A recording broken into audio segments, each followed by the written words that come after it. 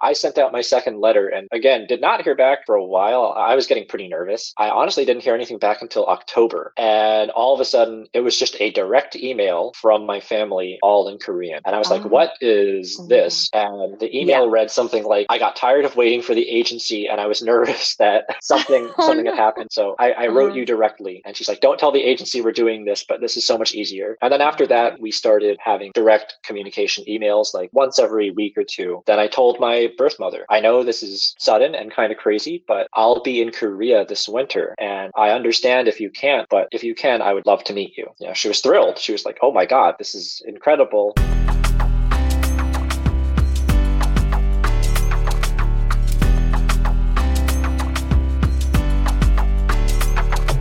Hey, and welcome to I'm Adopted, Now What? A podcast where we talk about all things race, culture, and identity, one chat at a time. This is for people who want to get real, get deep, and figure out, now what? I'm your host, Liza. Welcome to the podcast. On this episode, I chat with Matt. He's a friend of Lily's from a couple episodes ago. Hopefully you've listened to that one by now. Lily introduced us, and Matt has a really interesting story, adoption story, that I won't spoil here. I'll let him explain it and get into it in the episode. He is the person who I'm sure you've heard me mention in some of the episodes that are out by now, something called the SAT group, or the Subtle Asian Adoptee Traits group on Facebook. Matt is the person who introduced me to that group, from which I have gathered a lot of information and met a lot of people who have been helping me and willing to share their stories. I've made a lot of connections through that group. And so I am forever grateful to Matt for telling me about that group and encouraging me to join. He was totally right. It has been an amazing experience. As I said, I will let him explain his own crazy story. I'll just say this. Whether or not you're adopted, I'm sure we've all heard kind of disaster stories about people who are adopted meeting their birth family, and for some reason or another, it goes terribly wrong. Matt's story is just the opposite of that. So if you've ever been curious, if you've ever wondered about what that kind of experience is like, stay tuned. Now, because my conversation with Matt was an extra long one, longer than my podcast episodes have typically been so far, I have decided to split my conversation with him into part one and part two. So today you will be hearing part one, and next Tuesday will be the second half, part two. Hello, Matt. Hi, can you hear me? Yes, I can hear you. How are you? I'm doing well. How are you? I'm well. Do you prefer Matt or Matthew? Just so I. Matt is fine. Okay, Matt. Yeah. Thank you so much for agreeing to talk with me. I really appreciate you setting aside some time for this. Yeah, of course. Just to start us off, kind of like, tell me how you know Lily. Lily and I both went to Peabody together during our masters. Oh, I think okay. she was just like 1 year ahead of me, maybe. And by your email handle, I'm gonna guess that you play piano. I'm not a piano major, so I get a little bit of slack from my pianist friends. But yeah, when I was a kid, I played more piano. Oh, okay. What instrument do you play? I'm an oboist, but I went to Peabody for composition. Okay. Oh, so Lily also does oboe, I believe. Still, maybe, or Yeah, she did, and now she does only flute. yeah, we kind of like we like made some jokes about that because I occasionally get it's common for woodwind players to play the other instruments like in a certain capacity. I occasionally play flute jobs, and she occasionally, I think, has picked up some oboe jobs on the side. But we are Wow. definitely not each other's equal on those instruments. Okay, well, Yeah, as I said, thanks for sitting down to talk with me. Your name came up in my conversation with Lily just because you are adopted, right? Yep. I was adopted from South Korea. But I've been thinking a lot about kind of, how does my identity as an adoptee play out in my everyday life, and what kinds of privileges does that afford me, right? Right. Because on the one hand, I have a white presenting name. So, Yeah. especially as a musician, my name travels places before my face does. And I'm sure that Yes. Lily probably also experiences this. Yeah. When our name is read on an application sheet or an audition list or a job application, they see a white presenting name. Hmm. And, it's all kind of humorous. I've learned to laugh at least, but there's always that moment when they see my face and they say to themselves, "Oh, you're Matt Pellegrino," Right. or Exactly. Yes, something, totally. something. Again, it was a very funny experience, but when I interviewed for Peabody, I walked into the room and the professor with the clipboard of the names kind of read my name as he was looking up and said, "Okay, so Matt Pellegrino," and that was when he saw. And it was a good laugh. It definitely made the interview funnier. That's a very interesting problem to have in music, especially right now with all of the kind of social kind of issues playing out, right? Because, okay, Yeah. on the one hand, what kind of privileges did I enjoy as a quote unquote anonymously white person, right, on paper? Yeah. Where did I have no trouble applying or getting in because I had a white name? But that gets extra complicated in music because Asians are at times a good minority in music and at times not a Hmm. good minority in music. Hmm. I mean, we hear Interesting. Yeah. all the time that Asians are the model minority, right? That Right. they get good jobs, even though they don't get paid still as much as their white counterparts, and that they have access to more specialization. Like Asians Yeah. go on to become doctors and engineers and all of those things. Right. However, that used to be the case with music. Asians were considered good for music programs. However, you're starting to see more and more that Asians are getting like they're bloating the student body at certain music institutions. Hmm. So now I don't think any institution would ever admit this, but there's definitely a cutting back to we need less Asian people in our program. Yeah. So Wow. That is such a a good point. and it varies depending on your discipline because I know I've talked to some Korean national friends or Korean American Hmm. friends who have a Korean name and they're Hmm. pianists, and there's a lot of Korean pianists. Hmm. And more than a few of them, have told me I'm considering changing my name legally to an American name because my American name is less likely to get rejected from the finals than my Korean name Wow. because they don't want too many Koreans in the finals. And what do you say to them? Well, that's a shame. But I mean, I've had a friend who has like a very, Korean name who's like, what should I change like my name to so that it doesn't seem so Korean? And Hmm. it's like, well, I wish that wasn't the case. But so that's the case with piano. It's also kind of the case with violin.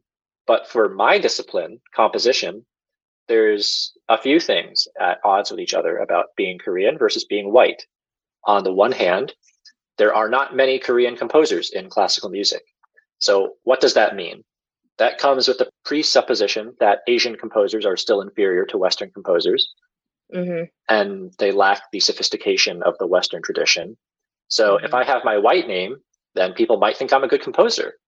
However, if I have a Korean name, people might say, probably not as good as a white person. However, that could make our diversity look very good.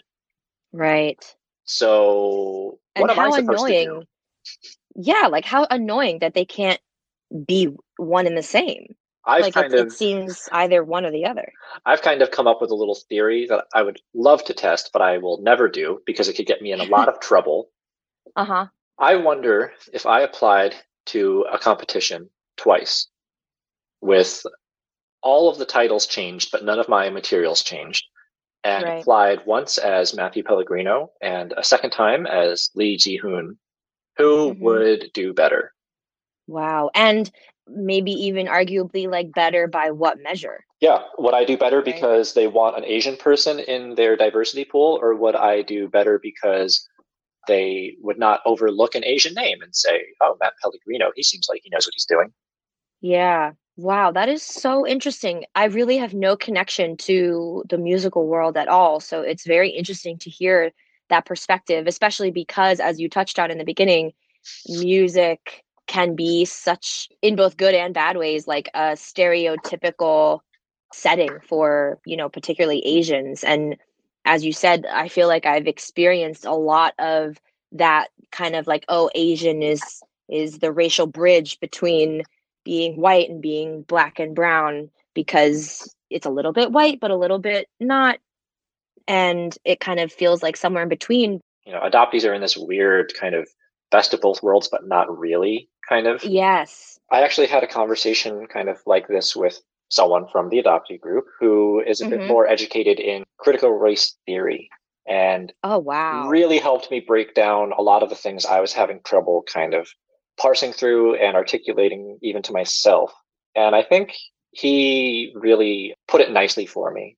So, yeah, you kind of mentioned how there's this Asianness lies somewhere between blackness or, dark, I'm doing air quotes, but, dark minority Yeah. Yeah. and whiteness. And my friend explained it like this. Unfortunately, minority status is on a spectrum and there lie two poles, black and white. Mhm. And in that spectrum, Asianness falls closer to whiteness. And there's a lot of, Right. historical baggage that comes with that as like, Right. Asian high ancient culture and Yeah. bringing that, likening it to whiteness in a way that both makes Asians feel as though they're being uplifted while also further suppressing darker minorities, right? That's the Yes. real purpose of the model minority myth, is that it creates even more division that suppresses blackness.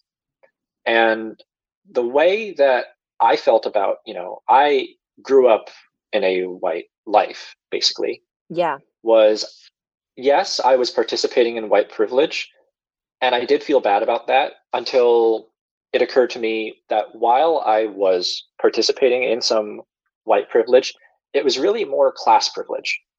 Because Ah, while we did enjoy certain aspects of that, we'll still never enjoy the full, I don't know, benefits or the advantages of being white.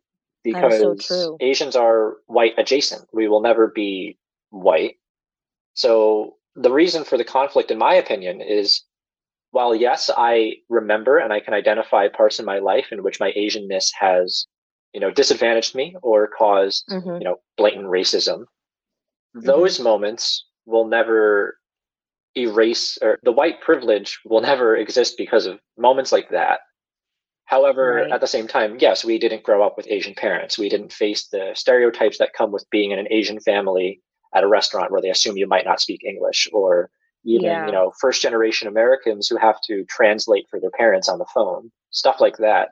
So Yeah. perhaps we feel a little bit guilty due to the fact that we never had to deal with the disadvantages of perhaps being a Asian American family in the way that Yeah. some of our first generation or second generation Asian American friends may have experienced that in their lives. And that's why we feel this adjacency to white privilege, because we've enjoyed it typically through class privilege. I don't know if it like ever gets, talked about, but you've got to have money to adopt. Right. Oh, that's such a great point. Yes, absolutely. It is. I mean, I feel like that's why the poster face of adoption is a white man and a white woman. Yeah, I mean, it makes sense. Adoption's not cheap by any Mhm. means. So pretty much Yeah. every adoptee who I know comes from a middle upper class white family residing in some kind of suburb. Right, exactly. Yep, just Typically, like me. the picture of the American nuclear family, like with the white fence and two-car Yeah. garage. Yep. And all of us can talk about our boring kind of suburban life. Yeah.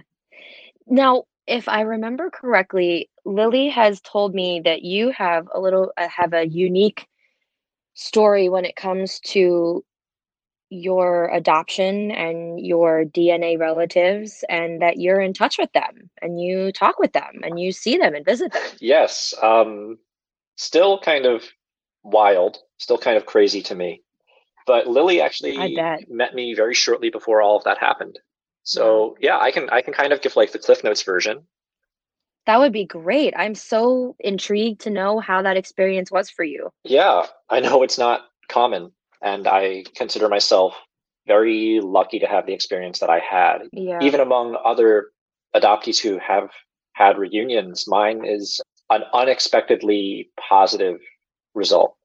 But Wow. basically, so about 2 years ago, maybe, I think it was the spring, late spring of 2018. I had just finished up my master's, so I was kind of, I had some free time on my hands. And I came across Twitter, this Hmm. writer, and she was like somehow retweeted into my timeline, and then I saw that she was writing a book about her adoption reunion story, and that kind of Hmm. piqued my interest. And then on YouTube, it's just kind of like happenstance. YouTube algorithm fed me a short, like 15-minute video, adoptee reunion, like Mm. like a little mini doc about a Korean adoptee who went back to Korea and met her birth parents. So Hmm. both of these, I was like, you know what? Yeah, sure, why not? And I watched this video, and she was talking about what she did in the video. And I paused the video because there was a moment where it showed like, some of her paperwork. And I was like, wait a minute, Hmm. that's like my agency. That's the exact same agency that I went through. My paperwork looks just like Right. that. And in this Wow. documentary, she said all I had to do was contact the agency and they started the search for me. And I was like, no way, no way. It can't, That's too it can't be easy. that easy because my entire life, I assumed it would be impossible, if not like, Right. really difficult, if not impossible. That's what I told people whenever they would ask me like, oh, would you Yeah. ever like want to try? And I would just say, honestly, I just hear that people hit dead ends and that it's really complicated. And I would have to probably do a lot of work to get nothing. So I don't really think I need to. I don't really think I want to. And I have everything I need. Yeah. And Yeah. I was like that until I was like 20, at least 21 or 22. Yeah. People would ask me, I even had a kind of awkward ex-girlfriend give me a DNA kit because she thought it might interest me. And I was like, I don't really Yeah. want to do this. Uh-huh. But, Wow. this documentary, it seemed really easy. And sure enough, I Hmm. Googled my adoption agency, and then on the homepage was a tab that said post adoptive services. And Wow. all I had to do was send an email, and they got back to me a few weeks later. I kind of had to badger them with some phone calls at midnight so that I Hmm. could reach them during the day in Korea. Yeah. But they sent me a form, and I was like, wow, okay, this is it. And I wasn't home. So I had to call up my parents and say, hey guys, so I'm doing the search. Could you scan me a picture of my forms? And they were like, Wow. wow, you're really doing it. And thank Hmm. God. I was a little nervous to talk to my parents, but they have been nothing but supportive since the beginning, because I Amazing. know that doesn't always happen to everyone. But my Hmm. parents, they get a lot of points just for always being really good about being understanding about that stuff. Yeah, that is so And it great. felt really good for me to not have to worry like what my parents might think. So Yeah, like you're not replacing yeah, them or trying to, find a new family or they've been anything. really Yeah. supportive and understanding since the beginning, and it made it so much less scary to go through knowing that. Wow. But Yeah, that's so great. yeah, so I got all the forms, I got all the paperwork in, and then I would say about, oh, I don't know. I think I sent that out in the beginning of June. Then maybe by Hmm. the end of June, the agency contacted me again saying, we have made contact with your birth mother. We weren't able to locate your father, however. Your birth mother Hmm. is very surprised and Wow. thankful, but she's also very cautious because her family does not know about you, which of course, I Ah, expected. yeah, definitely. And it said she would love to know more about you. So she's requesting that you could send a letter and some pictures for us to relay to her. And I was like, oh my Hmm. God, holy shit. Like Wow. oh God, they found her. That was too easy. Yeah. What the hell?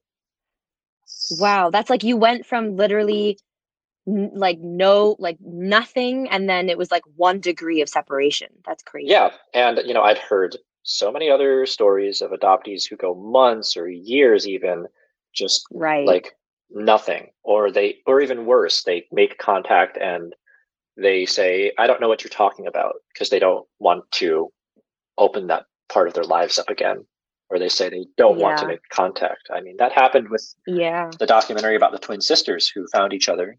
Yes. They were, Yes. Was it somewhere between? I think that one was called Twinsters. Twinsters. Okay. There's like three that I like have like melded into Yeah, one in my mind. they made Yeah. contact, and their Wow. birth mother did not want to reopen contact with them. And I mean, I understand it's probably very painful to kind of get back into, but that's, all the things I was nervous about. I was like, oh, okay, geez. And so Yeah. I told my Wow. parents. They were thrilled, and my sister lovingly scanned pages and pages out of the baby books and the family Oh. photo albums, because it was like, well, oh Oh. my God, what do you include in a letter and some like pages of photos to wrap up 22 years of, how old was I? 24 years of your life to like send to a person. Right. Absolutely. So, This person who and like this person who I guess you will never know and I can never know, but it occurred to me like this summer, I think in one of my therapy sessions, like, holy shit, it is really likely that like the birth parents or the birth mother probably thinks about the child that he or she gave up or, for lack of better phrasing or, did ended up not being able to keep for whatever reason, a lot more than I think I had assumed. I always, I was, when I was a kid, I was very sad about my adoption, actually, for like a long Ah. time. It affected me, I don't know, pretty deeply emotionally, until I was maybe about like Mhm. 5 or 6 years old. And my poor mother would just stay up in my room crying with me about it, because she didn't know what to do either. Like, how do I console this child? Yeah. Sad. Do you mind me asking, like, sad how? In the thought that, "Oh, I didn't no one wanted me," or Yeah, sad, I have distinct, vivid memories of, unfortunately, just asking my mom over and over again, why didn't they want me? No matter how wow. she explained it, it doesn't make sense to a child. Yeah, And my absolutely. mom, I'm sure she used every explanation in the book, every thought that came to mind that she felt in her heart might console me. But Mhm. it honestly just took a while until I realized being sad about it wouldn't do anything. Yeah, and I mean, as well-intentioned as her efforts are, she also will never know the answer, right? So, like, that is so tough. And, as a kid, And I think I hoped in my like heart that, you know, they're thinking of me too, right? But isn't that also quite sad mhm. to think about? Yes, So exactly. then after a Oh my while, I god, just yeah. decided, I don't remember a time in my life when I wasn't randomly plagued by like thoughts of my birth family, to be honest. That's lingered Wow. with me my entire life, just going Wow. throughout my day, and it would be random times, like in the kitchen cutting some fruit and saying like, oh, I wonder what like they're up to. Just stuff like that. And Wow. wondering if they're thinking of me in the same way. But at a certain point, even then, I started thinking maybe they forgot about me. Maybe they're not thinking about me because it would be Mm. too hard. Mhm. And Wow. again, I'm lucky I ended up getting answers to these questions. So, I wrote a 1-page letter to try and detail my life and just say, I have a nice, loving family. I am in Yeah. school. I'm doing a doctorate of all things. I grew up in like, Wow. Long Island, New York, and sent baby Mhm. pictures, Christmas pictures, birthday pictures, graduation pictures, everything under the sun that you could imagine. I think there was like 12, Yeah. 12-ish pages of just pictures that I sent. Wow. And this was the only real hitch. This was the anxiety inducing part. I sent out that letter in like the last week Mm. of June, I believe. And Mhm. I did not hear anything until August 9th. I Wow. had just moved Over in. a month. Yes, I had just moved into a new apartment. And I remember it was a hot, sweaty August morning. I was Mm-hmm. hungover and I woke up on my couch because that's what happens when you're hungover. You wake up really early in the morning. And I suddenly had an email from the agency in my inbox and I lost my freaking mind. Like, oh my God. Because Yeah, I completely. had been having stress dreams about this email. Like, no joke. It's something that unfortunately happens to me whenever I know there's something important that I'm waiting for. And Ah. I was like, oh my God, at 7 in the morning, I got this Mm. email. And I actually foolishly, in my impatience, told the agency, I have someone that is fluent in Korean and English, so you don't have to waste your time translating it. Just send it to me. Well, Wow. that someone was in Korea at the time. And so I was trying to get in touch with them to get them to translate this gigantic letter that's only in Korean. Right. And I couldn't get in touch with them for like a moment. So I had to copy and Oh. paste chunks of the letter into Google Translate, which of course does a terrible Oh job, no. but enough of Yeah. a job to immediately make me start bawling. This podcast is in collaboration with the Brain and Body Lab from UCLA in California. They're a research group and they study the connection between the mind, the brain, and the body. Their current study right now is all about how early life experiences influence both physically and emotionally the health of adopted or guardianship children. So, how cool that they reached out to me and asked me if I would collaborate with them on this promotion. If you are an adopted or guardianship child or teen, they have this ongoing study that you can find on their website, which I'll put at the end. And it's just a few questions about your development.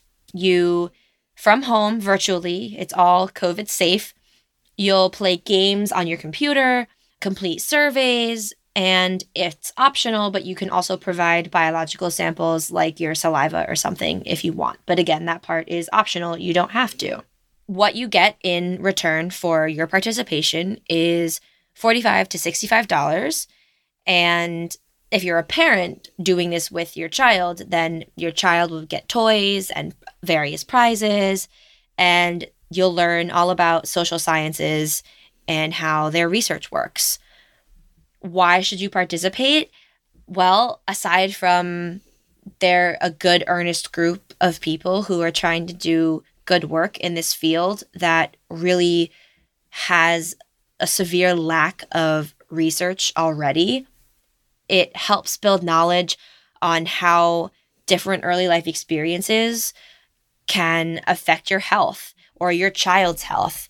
If you are adopted or a guardianship child or have adopted or are the guardian of a child or teen in those circumstances, then it is critical to know and understand how the events of the past can still be impacting the present. Even if you've come to terms with what's happened or gone to therapy, there are still very real physical and emotional health effects that can come from past trauma. I actually mentioned this in my original podcast promotion way before I had published any episodes or really begun the journey of podcasting at all. I mentioned this exact thing. The idea that past trauma impacts present life is something that needs to be studied more, and the Brain and Body Lab at UCLA is doing just that. Some specifics, if you are interested in participating in this opportunity, the age range for children participants is 6 to 9 years old or 13 to 16 for teens. If you have any other questions, you can contact them via their website, which is brainandbodylab.psych.ucla.edu. Their email is bablab, bablab, .ucla@gmail.com, or you can call them at 310-909-7083. I will also have a corresponding post on the podcast Instagram feed where I will write out all of this information. So if you're driving in the car or you don't have a pen and paper with you now, you can check there later and find all this info again. Thanks again so much to the Brain and Body Lab for being willing to pair up with me on this promotion. I really, really support the work that is being done here, and I hope that this leads to many other participants. So, audience, don't disappoint them. Head on over to their website and sign up to be a participant. Okay, thanks for listening. Let's get back to the episode.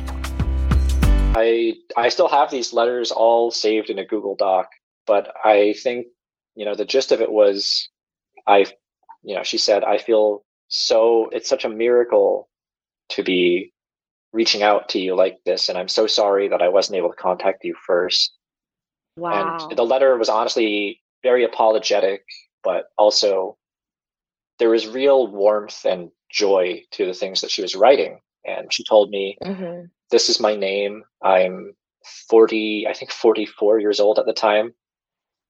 And I live in this city with my parents, my husband, and my 3 children. And I was like, holy crap. Yeah. I have 3 siblings. Yeah, like what? Oh my gosh. And then she kind of ended the letter by saying, I'm so happy that we're, in touch like this again, and I can't wait to hear more about you. Please write me back.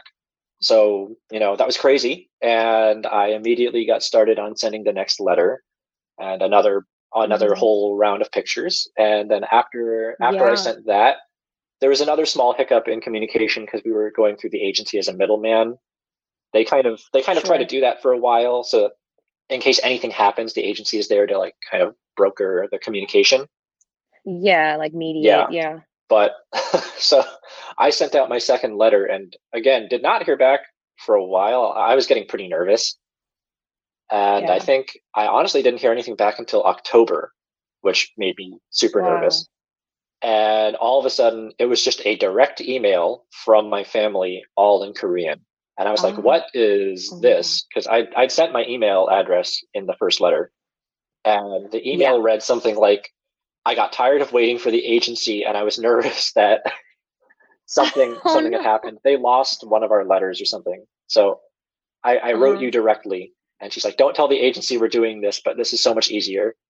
And then after that, we started having direct communication emails like once every week or two.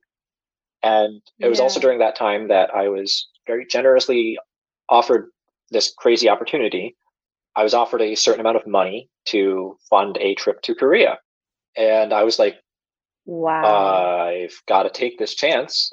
So I accepted on the condition that I try to raise money as well, because, it could be a very expensive trip. Flight alone was very expensive.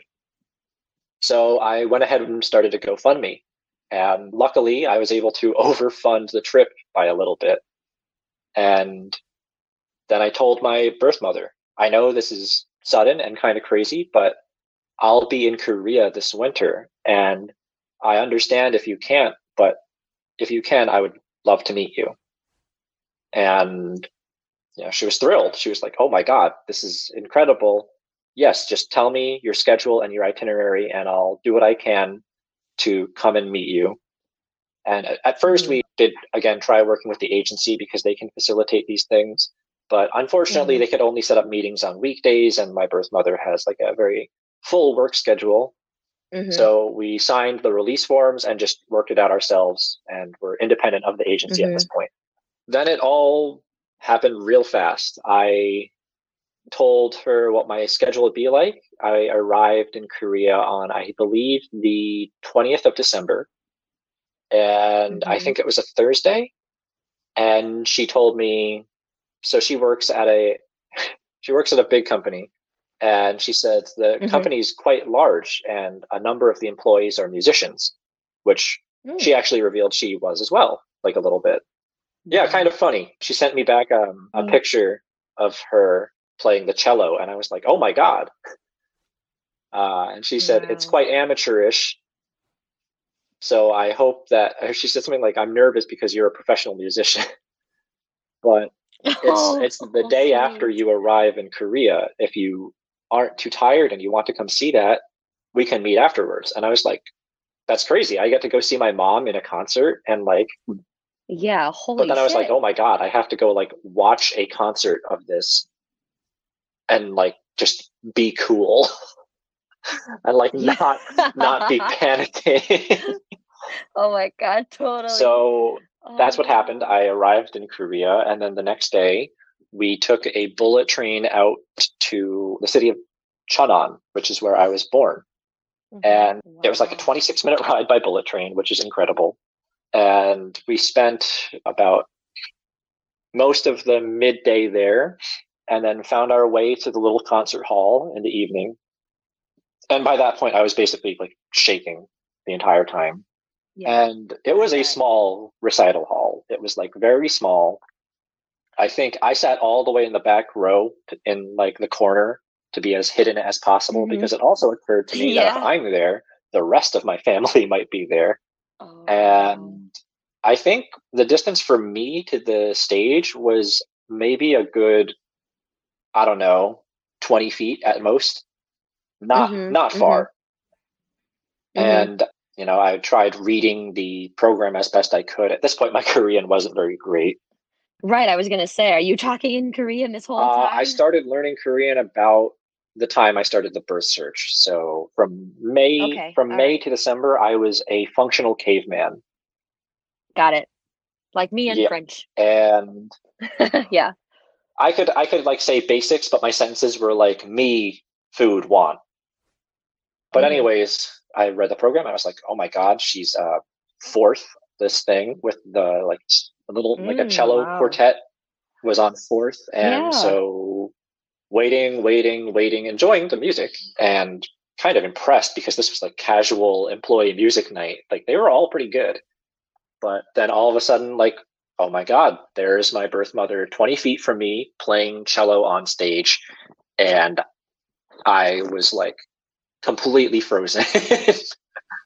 Yeah. Sounds like a real out of body moment where you're like, wow, I've come all this way. I'm in Korea. Like what a surreal combination of Yeah. factors. And yeah, so then the concert ended. I flew out of that room as fast as possible because, again, I definitely had a suspicion that more family members were in there. And basically, what we Right. had done to arrange the meeting was in Korea, there are study cafes. They're quite popular. And you can Hmm. reserve like a group project room that's like, glassed in with some like semi translucent glass and a like table in the middle so that you can work on like group projects. So we reserved one of those Hmm. rooms, and I stopped off, got some post concert flowers, and just went to that cafe and waited. And yeah, the glass again, it was like semi transparent or like it was translucent. What is that? Frosted glass, I think. So Yeah, yeah, yeah. Where you can like, yeah, it was like yeah, a yeah, yeah. frosted glass box, and people were just walking past it over and over again. And every time someone walked Hmm. past the door, my heart like skipped a beat. Mm. And then all of a sudden, I was sitting there, and we just hear the door start rattling, and it's like, well, okay, it's time. And Wow. the door opened, and there was my birth mother. Wow. When you were sitting watching her perform, did you feel this sort of like, hum of a kinship because of your musical, shall we say, proclivities I think the music thing or your shared? always, it kind of just made sense. My parents are Mm. not musically inclined, but Mhm. my mom told me that before I was even talking, I was like humming. And she said it Mm. was the weirdest Mhm. thing. After church, she'd be driving home, and I would basically hum like every song that I heard in the during mass. Mhm. And she's like, "Well, his mom is definitely musical because Wow. this is obviously not coming from us." How So cool. it was How really cool. cool for me to see like my birth mother performing. Yeah. So then the door slid open, and she kind of Mhm. awkwardly kind of said hello and looked around the room. And I don't remember exactly what happened next. I think I just kind of froze for a minute. Yeah, like just a mental But blackout. then she was having trouble getting the door. It got like stuck on the rail. So I went over Mm. and just like closed the door all the way for her and turned around. And yep, then I was just face to face with my birth mother. And again, I was just kind of stuck. And of course, she knew what to do. She just Yeah, hugged me in a really tight embrace. And I instantly started crying. And of course. this part, again, just the positivity of it, this part really broke me. She speaks a fair amount of English, and Ah, she just first said, "I'm sorry" in English, and that just, tears. And yeah, then, just "I love you" cuts to the in core. English. Oh my God. And Oh my it God. was honestly, as much as I would have hated to admit this years ago, everything that Yeah. I wanted to hear from that experience. Yeah. Wow. Wow. And yeah, it was kind of late because the concert ended late and she got a little bit delayed getting over to the meeting room. So unfortunately, we only Mm, had about an hour to just kind of sit and talk. But like during that yeah. entire time, she was just like holding my hand and looking at like my features and being like, "Oh, you're Yeah. purple underneath your fingernails like I am," or like the veins on Mm-hmm. the insides of our arms are like the same color, or just random Yeah. little things I like was gonna that. ask, when she walked in, like, did you, as you said, there was sort of like a mental like blank because everything was so powerful, but do you remember any sort of like, oh my God, that's where I get my like eyebrows from, or my bone There were certain structure? things that were pretty obvious from the first pictures that she sent me. My Mm-hmm. friends were like, "Oh my God, same Wow. cheekbones. Oh my God, like same jawline, same whatever." Mm-hmm. And then being in Mm-hmm. front of each other, like face to face, it was like, this is where I came from. It's very weird. Wow. I remember, because I remember like thinking, or I would see, my friends all throughout school be like, "Oh yeah, like I have my dad's nose and my mom's hair." And it always seemed to me like this fun game of like trying to figure out like which trait came from which parent, and I was always really just felt left out of that experience, or of like things related to your birthday, because like I didn't know for sure when my Of birthday course, was, yeah. and like things like that. So that must have just been so, It was so cool. very cathartic, kind of, to see all Yeah. of this. Like, you don't come from nothing. But Yeah, so right? we kind of had to cut the meeting short and start arranging actually the next day's meeting. She Mhm, managed, mhm. again, this was around the holidays, so she managed to line up some off time. And we had to make our way back to the train station and then get back to Seoul because that's where I was staying. And then the next day, we Wow. went out early in the morning and met her at the train station again. She picked me up and she Mhm, actually drove me over to the office she works at because it's like a very big office with a huge, like, man made lake park next to it. And mhm. she drove me over Wow. there and we just kind of took like a nice brisk morning walk. It wasn't too cold, the sun was out. And then this is where some Mhm. of that funny stuff started happening of like, this is where these things come from. So I remember I have this funny little quirk. I sneeze every time I go out in the sun. It's like a, Mm. Like yes, the yeah, photic thing. photosensory Yeah. response. Every time, it doesn't matter if I've Yep. already gone outside. If I go outside again, I will sneeze if the sun is out, even a little bit. Typically 2 to 3 times with big, violent, full body dad sneezes. And Wow, my parents have yeah. always thought it was really funny. So we got out of her car and I just instantly started sneezing like 3 times. And my birth mother just starts cracking up. She's like, Oh my does God. does he does he do that like often? And the person I was with was like, oh yeah, he does Yeah. that like every time. And she's like, ah, so that's where my oldest gets it from. And she's Oh like, my yeah, my gosh. my first Wow. daughter does the exact same thing. She like sneezes all the time. And Wow. then we just kind of strolled around the lake. And again, we were communicating in really broken Korean and English, but we would Mhm. just point at stuff like in the trees or like birds or anything and just say like, oh, do you like that? Or what's your favorite like season?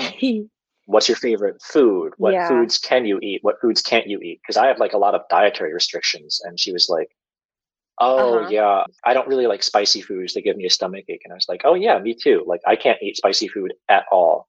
And she was like, I Hmm. like cheese and I like noodles, but if I eat too many of both of those, I feel a little bit sick. And I was like, yeah, I'm lactose intolerant. And if I eat too much pasta, because I grew up in an Italian household, like I get a little bit of Yeah. indigestion. Or Mm. then she was like, do you like coffee? And I was like, yeah, I love coffee. And she's like, ah, yeah, when I was pregnant with you, I became allergic to the instant coffee mix that Koreans use.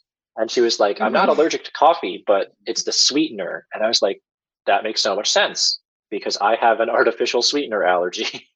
Oh my God, oh my It was God, you're so, kidding. so That is weird. uncanny. And she was like, when you're little, do you have allergies? And I was like, I have some like, yeah, that mild food allergies. But when I was a kid, I had some Hmm. problems with my sinuses and my ears. And she's like, oh, your little brother went through that. It was really scary. We thought he might lose Hmm. his hearing, but thankfully it didn't happen.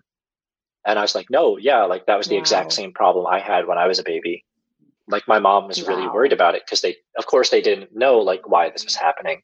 Yeah, totally. So Oh all my these like God. That weird is little wild. things, and she was asking me questions about my family and like my parents and my sister, and Uh, just telling me more about like, yeah, you've got three little siblings, their names are like this and this, they're these ages, this is what they're like. And then she's like, I have three sisters and a brother, which I knew that from the paperwork at least. And she's like, your hmm. grandparents, my parents actually live with me and my husband, and like all this stuff. Wow. And then after the walk was over, we took some pictures that I still have, of course.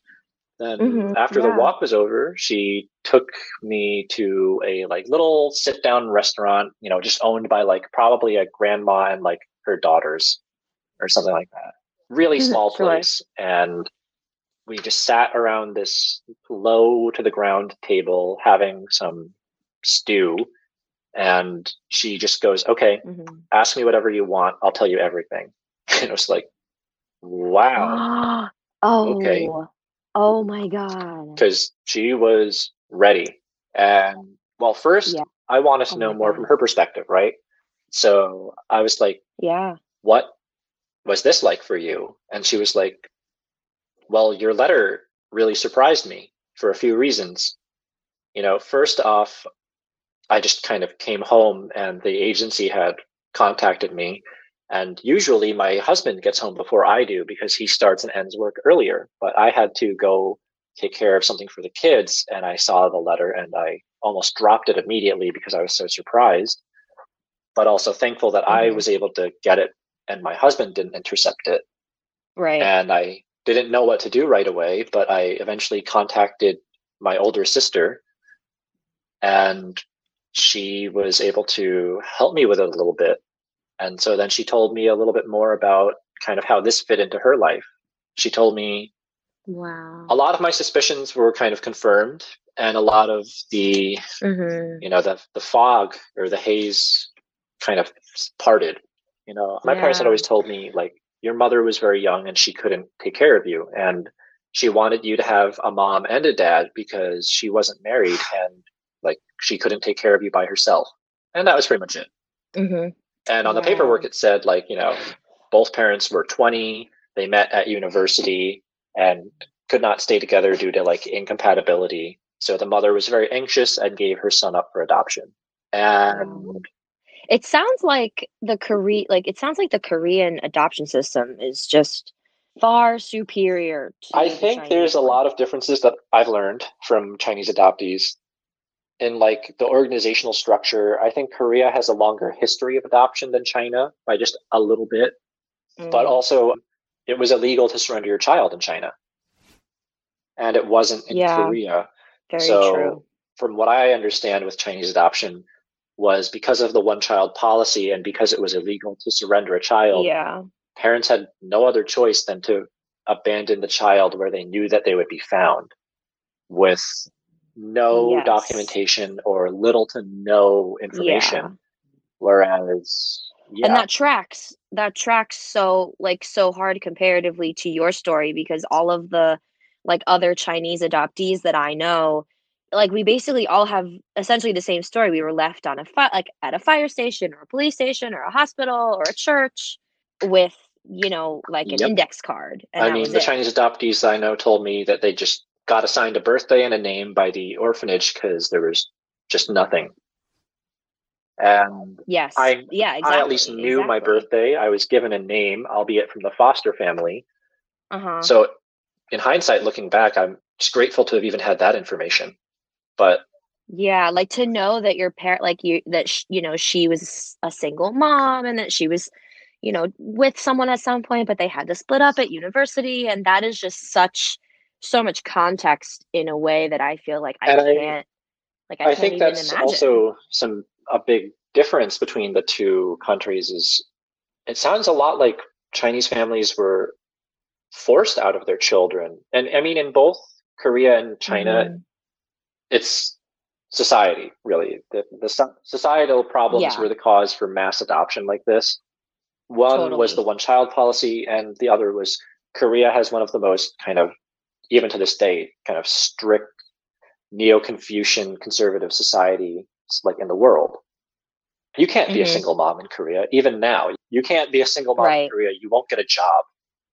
And even if you're like divorced and you're a single mom, or your husband died and you're a single mom, you're in trouble. You Right. can't do that. It's an Yeah, interesting comparison to like in the West, actually, like, oh, a single working mom, that's unfortunate, but more power to you kind of thing. exactly. Yes, it's t the totally But antithesis. so that was what I knew going in. And she gave me the whole story. Wow.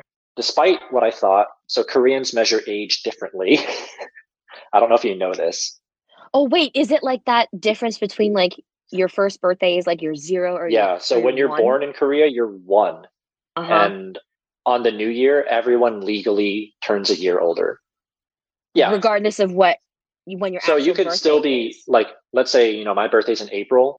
I Uh-huh. would personally not be older, but by the new year, I would be legally older. So if I was turning 20 that year, I wouldn't have to Oh, wait until I was 20 in April to enjoy the 20-year-old privileges like drinking. right. Like it would happen like Yes. So January technically, 1st. a baby born December Oh, wow. 31st in Korea is 2 years old a day after they're born. Yeah. Holy cow. Wow, that's a little confusing. Oh my gosh. Well, I mean, not if you live Yeah. in Korea, It's but it's weird. I don't like it wow. because when I go back to Korea, they're like, "You're 28 now," and I'm like, "No, I'm not." But um, so on the That's so paperwork, it funny. said 20 and 20 for both my Wow. parents. That was wrong. They were Okay. 18. So they yeah. So Wow. Oh my my birth mother gosh. said D I was just starting out interning at my company and I had to move far away from my family. So I was all alone living at the company actually had like dorms next to the office building basically where employees could live for cheap, like in group rooms. She was living in one of those, but she had like a high school sweetheart kind of who she would see Yeah. sometimes. But she said, like, I always knew I wasn't going to end up with him because he just wasn't the kind of man who like had a good head on his shoulders kind of thing. And Yeah. she couldn't really like count on him or like trust him. But that man was my father, and she ended up pregnant with me, Yeah. and she did not tell him because she totally knew that would be a bad idea. Okay. And since she was far Yeah. away enough from home, she just hid it. She hid it from everyone. She is Yeah. really tiny, and she showed me a picture of her 8 months Mm. pregnant with my little sister, and you just can't tell. Hmm. She was like, "Yeah, when I was pregnant with you, no Wow. one would let me sit in the pregnant lady seats on the bus or the train because it didn't look like I was pregnant." Okay, that wraps up part one of my conversation with Matt. I hope that you found what you heard interesting. I know I certainly did. And I am excited to put out part two next week, where you will hear the conclusion to his story and hear our conversation on a couple more subjects related to adoption that tie it all together.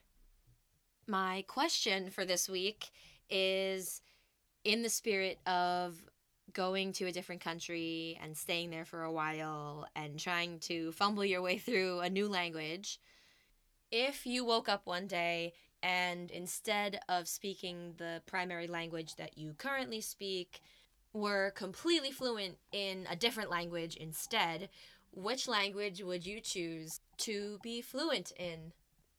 I think for me, there are so many.